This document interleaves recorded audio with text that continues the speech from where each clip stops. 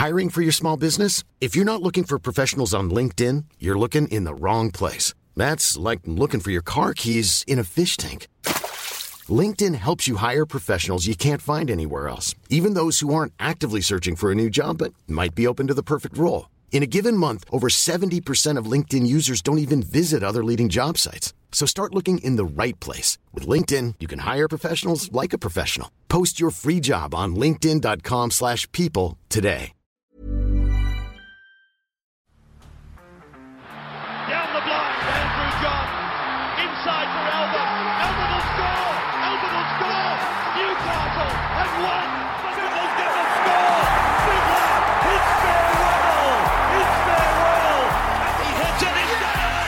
He's got the field goal. He's got the premiership.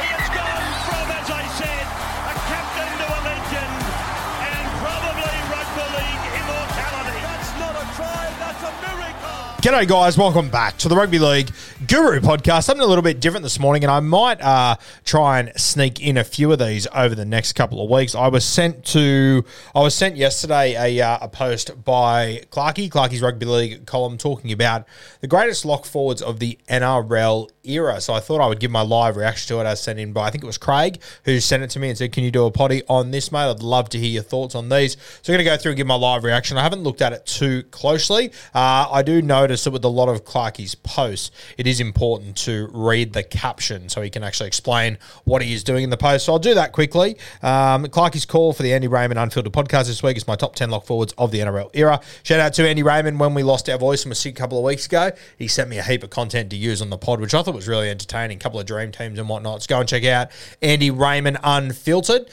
Champion fella Andy, who we've had a bit to do with over the years, and he's been great. Every week on the Andy Raymond Super Pod, I'll make a call where after your response, Andy and I react to the comments every week.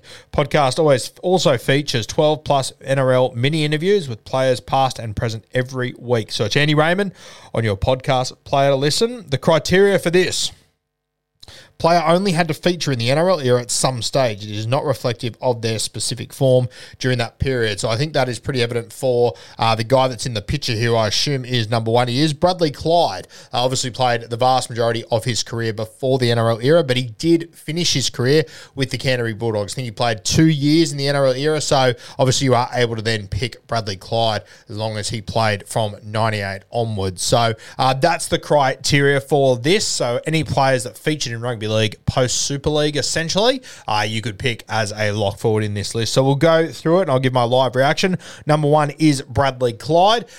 Personally, I agree with this. I think Bradley Clyde is one of the most underrated players of all time, and I think he is a really, really good example of how we underappreciate and we underrate guys that don't go into the media and don't stay relevant.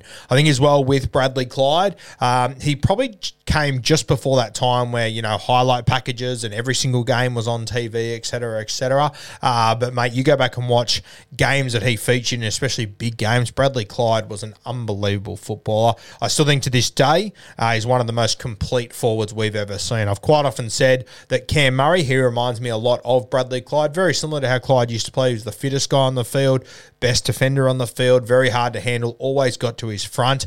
There's a try that I always look at with Bradley Clyde where he plays the ball 48 metres out from his own try line. He plays the ball and he scores 2 passes later. So for a forward to play the ball in their own half and to score the try, pretty incredible. Steve Walters goes down the open side, comes back and finds Bradley Clyde and puts him away from halfway. So occasionally you see throughout an NRL season a player play the ball and score a try. Phil Gould used to have a thing back in the day when he was coaching, when if you played the ball and then you scored, he owed you a case of beer. So you always see Phil Gould, whenever that happens, he loses his mind in commentary.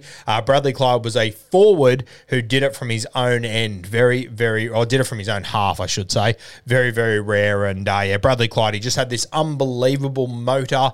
His tackling technique was just second to none. And you have a look back at those Raiders sides as far as, you know, how stacked they were. Your Ricky Stewart, your Laurie Daly's, your Mal Meningas, your Gary Belchers, your Glenn Lazarus, your Steve Walters, list goes on and on. Bradley Clyde, I think he really was sort of, I would say that Ricky Stewart was the glue that held the team together, but he was the soul of it, Bradley Clyde.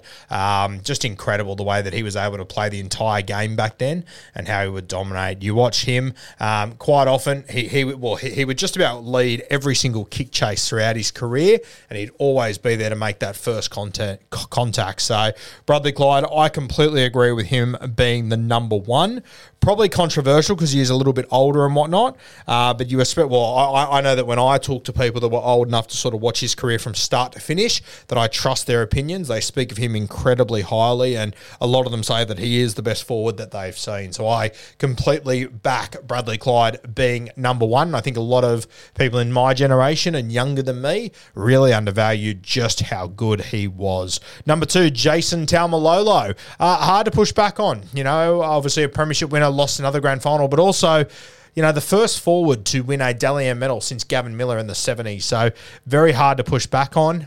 Jason Taumalolo has been fantastic for a very long time, playing a few more limited minutes now, but at his absolute best, I mean, he really did set a new standard that I think a guy like Payne Haas has probably kicked off the back of what Jason Taumalolo started, the amount of minutes he was playing, the amount of meters and post-contact meters in particular he was getting through. He sort of broke through a barrier that set a new standard. I also think that Taumalolo has added a big passing attribute to his game as well, which has just taken him to another level. So I understand picking Jason Taumalolo at 2. Number 3 is Sam Burgess. Love this pick here. And like Taumalolo and Sam Burgess and the guy in third place, to be fair, they're probably more a front row forward than locks to me, to be honest with you, just at the way they played. But Sam at number 3, what he did in the 2014 grand final will go down as rugby league history. Incredible stuff. But just outside of that as well, obviously the back end of his career was pretty heavily derailed by injury. If Sam Burgess would have had a full career that was injury free, or just 80% injury free, it's wild to think where he could have ended up in the history of our game. But a fierce competitor, one of the best offloads in rugby league too. Very, very dangerous, Sam Burgess. First time I ever saw him was putting that hit on Fuifui Moimoi, and this was Fuifui Moimoi when he was dominating the world of rugby league, and an 18-year-old Sam Burgess off a dropout absolutely levelled him. But it is 2014 that we will forever remember Sam Burgess for that brutal contact with James Graham and played through that grand final with a fractured jaw or a fractured cheek socket or something. Pretty incredible stuff. Number 4 is Paul Gallen. As I said, another guy that I probably see more as a front row forward than a lock. But he obviously played a lot of his career in the 13, especially at Clubland, and won the premiership in Jersey 13. I think that for the first part of Paul Gallen's career, he tried to be a little bit too much of a 13 and ball played a little bit too much. But the back end, when he had a lot of success and he was really at the peak of his game, is when he sort of just played like a front row forward. And that's obviously when he won the premiership. So Paul Gallen, I get putting him in there, 100% a Kangaroo and a New South Welshman and a captain of New South Wales for a very long time. Number 5 is a guy that I thought would be a little bit lower because I think people underappreciate him at times, but I'm glad to see that Clarkey and Andy Raymond have him this high. Number 5 is Glenn Stewart.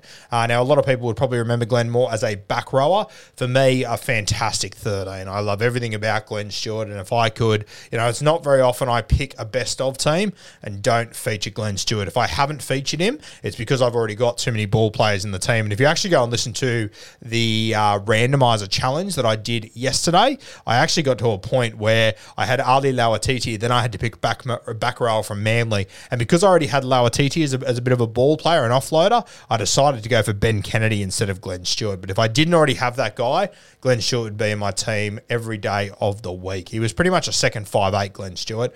Absolutely tough as nails, a fantastic leader. Always made the right decision, always pulled the right rein.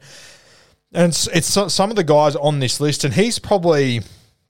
Before I have a look at the rest of the list, I'd be shocked if there was a guy that had just better timing with his ball playing than the great Corey Parker. I read the list below. Then the great Glenn Stewart, his timing and his ball playing and just his awareness and his tempo with his running and everything, just second to none. So Glenn Stewart, Gifty they used to call him, which is a very, very unique name, but a very well-deserved name. A champion player, Glenn Stewart, and a guy I've got a lot of time for. Our next one, as I just mentioned, the Supercoach God, Corey Parker, the offload king. He had goal kicking to his game as well, a great defensive player. You had to have have him on the list somewhere. Obviously, you Supercoach players, you know just how much of a champion Corey Parker was for such a long time. He was the alpha in the Supercoach world. He'd obviously play 80 minutes, make his 45 to 50 tackles. He'd have 3 or 4 offloads a game, and then, of course, he'd kick goals for the Brisbane Broncos. So he was an absolute juggernaut. There was a period of time there where in Supercoach draft comps, it was pick 1, Cam Smith, pick 2, Corey Parker, pick 3. I've got no fucking idea who comes after those two because they were just so much better than all the rest of the guys. But Corey Parker, a very, very good selection there in number 6. Number 7 is Ben Kennedy. Now, obviously, could play 13, could play on the edge, and this is where, obviously, with these lists, there's a lot of guys that could play edge or at 13. Ben Kennedy, I think he won the 2001 Grand Final playing on the edge, I believe, but played 13 a lot throughout his career, especially when he got to the Manly Seagulls, which I think is where he had a huge impact. Obviously, at Newcastle, he won the comp and he was great in that grand final. I actually thought that, you know, fair enough that Joey got the Clive that night, but if you had to pick a next best, it would have been Ben Kennedy for me. And if Ben Kennedy would have got the Clive that night, I would have said Joey was unlucky, but I don't think it would have been a travesty or anything like that because he was fantastic in that game, Ben Kennedy. And then, of course, the Manly Seagulls signed him a couple of years ago, the back end of his career. I think he played 04 and 05. Retired at the end of that, but you talk to guys from that era and they say that Ben Kennedy, he completely changed the attitude of the Manly Seagulls and he laid a foundation for the future. And of course, I think it's 07, they go to their first grand final. Pretty special stuff. He laid a pretty special foundation for the Manly Seagulls. That group obviously went on to have a lot of success. You talk to guys, and Ben Kennedy essentially took Anthony Watmoe under his belt, Glenn Stewart as well. All these guys are under his wing and taught them just about everything that they knew and just really laid the platform for the Seagulls. So, champion player Ben Kennedy, love that pick there. Number 8. Now, obviously, Clarkie's a big Titans fan, but I love this pick, Greg Bird. I've always said he's one of my favourite Origin players for New South Wales. He just came along in a very unsuccessful period, going up against one of the greatest teams of all time, let alone Origin teams of all time, the Queensland 8 in a row. But Greg Bird, he could obviously play on the edge, he could play 5'8", but 13 was his best position. And Greg Bird, he's the sort of guy that I would ideally love to build a 13 around. He was fantastic. Tough as nails, had a bit of shin in him, which I'm completely okay with, to have in your forward pack, but also just skillful. Had a kicking game, just picked his moments really, really well. I think that if Greg Bird would have stayed at a team that was, always contending for premierships and whatnot, I think he probably would be much higher up this list. He was an absolute freak birdie. I've said it on a number of occasions that in Origin, I think Wally Lewis, he played 30 Origins. I think he got man of the match 6 times when he's playing 5'8". You go and have a look at Greg Bird. He played 3 games at 5'8", got man of the match. He played 3 games at 5'8", I think it was, and got 2 man of the matches. And I think he got 2 man of the matches in a row. So pretty incredible stuff for Greg Bird. A very, very good player, very underrated. And I think that he would have been held as sort of a bit closer to like an Origin legend had he come along in a time where Queensland weren't so dominant. He was fantastic, Birdie. Number 9 is TC, Tony Carroll from the Brisbane Broncos. A guy that could play 13, could play middle, could play a bit of centre, could play edge, could play everywhere. But at 13, he was always special for Brisbane. Why are they the only team to have more than one player on this list? Yeah. So Tony Carroll and Corey Parker, one club players, both of them. I guess Ben Kennedy played for Newcastle as well, same as, played for Manly as well, same as Glenn Stewart.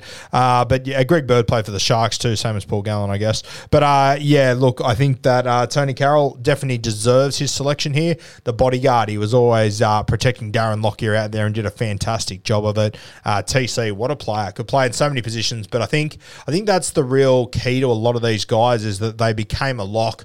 And it's starting to turn back into it, which is good to see. You early Guru followers will know that my first year or so, I banged out on about this for ages, that the lock forward jersey is being wasted on front rowers instead of being used on footballers. And it's these sort of guys that can play multiple positions that are just good footy players with a higher IQ that you want to be in your 13 jersey. And Tony Carroll was a great example of that. Could play so many positions and handle himself in so many spots and tough as nails. Now, speaking of tough as nails, number 10 on the list, list, Simon Mannering. Wow.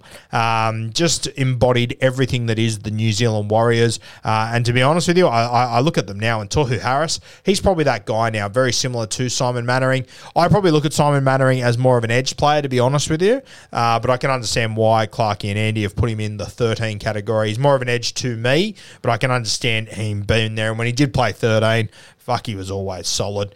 So Simon Mannering, a nice little pick there. Look, it's really easy to look at these lists and pick it apart and find everything wrong with it. You know, I'm reading some of the comments that are like, geez, having Corey Parker ahead of Ben Kennedy is laughable. And it's like, okay, Corey Parker's 6, Ben Kennedy's 7. Like, Jesus, settle down. You know, it's very easy to pick apart little small things. Clarkie and Andy Raymond have got 1 or 2 sentences to explain how they picked it and whatnot. So I'm sure there's a lot more conversations to have behind it and whatsoever. But yeah, I think these things are really hard to do. To be honest with you, it's why I don't really do it. They get a lot of clicks and attention and all that, which is fantastic. But I just find these things very hard to actually get your opinion across, and people find one thing they disagree with and that's all they care about, which annoys me as a content creator. But I think this is pretty accurate. I think it's pretty fair. I think there were a couple of guys who were probably unlucky not to be there. Obviously, the big one for me is Brad Fittler.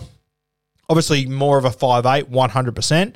But he's a guy that, if you want to include him in the lock category, I'd probably push him to number 2, probably behind Bradley Clyde, and I could even argue Freddie to be number 1. And I know he didn't play a heap of 13, but whenever he did, fuck, game over. Stop the fight.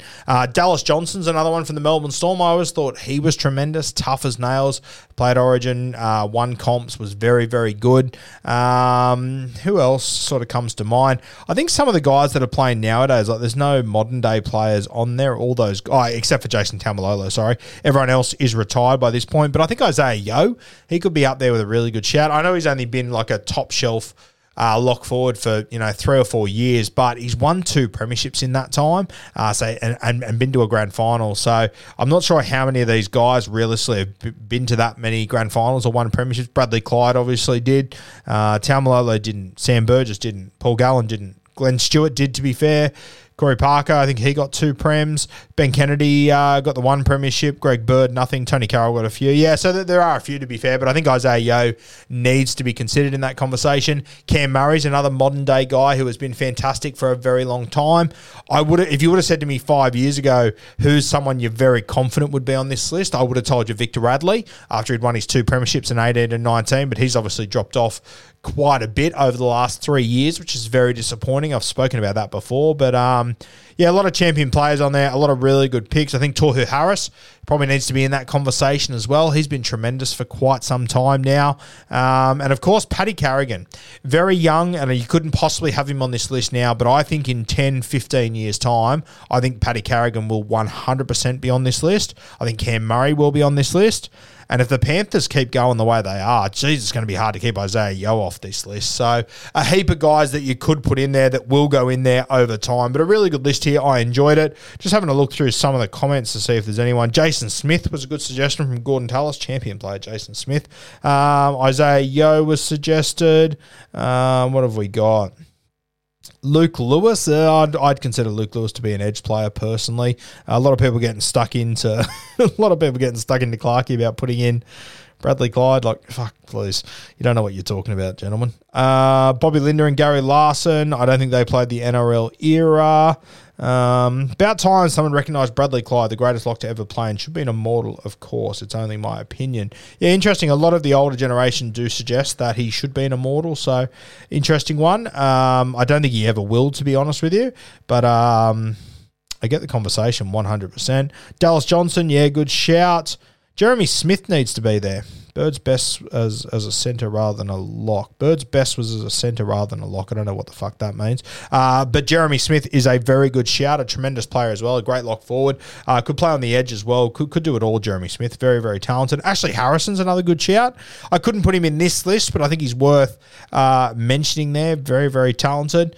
Yeah, this is my favourite comment, though. People need to relax. Just his opinions, for fuck's sake. Completely agree. Jake Trbojevic is another one that you could throw in there as well. That'd be a nice little shout. So, yeah. There's one here that says, Birdman, I'd put you higher, taking Greg Bird. And he said, thanks, mate. I'd say a little low. Confidently flog a few of these blokes above, especially Gallen. Great chat. Fuck, he's a funny bastard bird.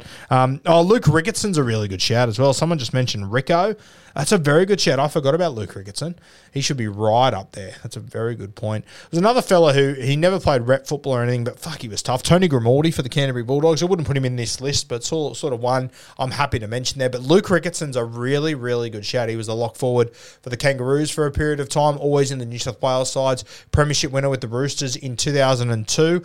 I'd probably say if Rico would have won the 03 and 04 premiership, he's probably held a little bit higher, but one of the best defensive players I've ever seen. I think there's an argument there that he could be the best defensive player I've ever seen. He was unbelievable, Luke Ricketson. Just never missed tackles, got through a heap of work, fit as a fiddle. Good-looking rooster, so I think people sort of underestimated him at times, but he was tough as nails. Really good... I'm Sandra, and I'm just the professional your small business was looking for. But you didn't hire me because you didn't use LinkedIn Jobs. LinkedIn has professionals you can't find anywhere else, including those who aren't actively looking for a new job, but might be open to the perfect role, like me. In a given month, over 70% of LinkedIn users don't visit other leading job sites. So if you're not looking on LinkedIn, you'll miss out on great candidates like Sandra. Start hiring professionals like a professional. Post your free job on linkedin.com/people today. Really good list there. I enjoyed that. That was a good time. A couple of guys that were unlucky to miss out, and I think over the next 10 or 15 years, that list will change quite a bit. The other one I'd mention is Jim Dimmick. Now, I'm not sure if Jim Dimmick qualifies or not.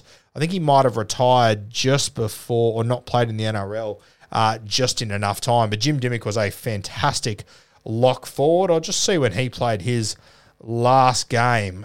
He was playing in 99 and 2000. Yeah, he played 98, 99, 2000. He actually played about 70 games in the NRL era. So that's interesting. So Jim Dimmick is 100% one that I would find a spot in there. I think he was the Clive Churchill medalist in 1995 for not the Canterbury Bulldogs, the Sydney Bulldogs. They were that year. Terry Lamb and him leading them to that premiership. He's another one that I would definitely put right up there. One of my favourite players ever, Jimmy Dimmick. Very underrated, very smart. Probably didn't play as much rep football as he should have, but fuck, he could play, Jimmy Dimmick. A very, very good shout there. Guys, that will do us. Make sure you go check out Clarkie's Rugby League column and Andy Raymond's podcast, putting out fantastic content, fantastic discussions to have, and we'll see. I'm not sure if the boys have put out all the other ones already or if this is a new thing. I'm not sure. I haven't really kept track of it, to be honest with you, but I might go through and have a look at some of the others and give my live reaction to all of the positions, because I imagine lock forward, probably one of the easier ones to do. I reckon some of the other ones would be fucking brutal, and there'd be a lot of conversations happening around those. So I might give my live reaction to them and do it here on the Rugby League Guru podcast. Stay tuned this afternoon, guys. We've got beers and break-evens coming your way.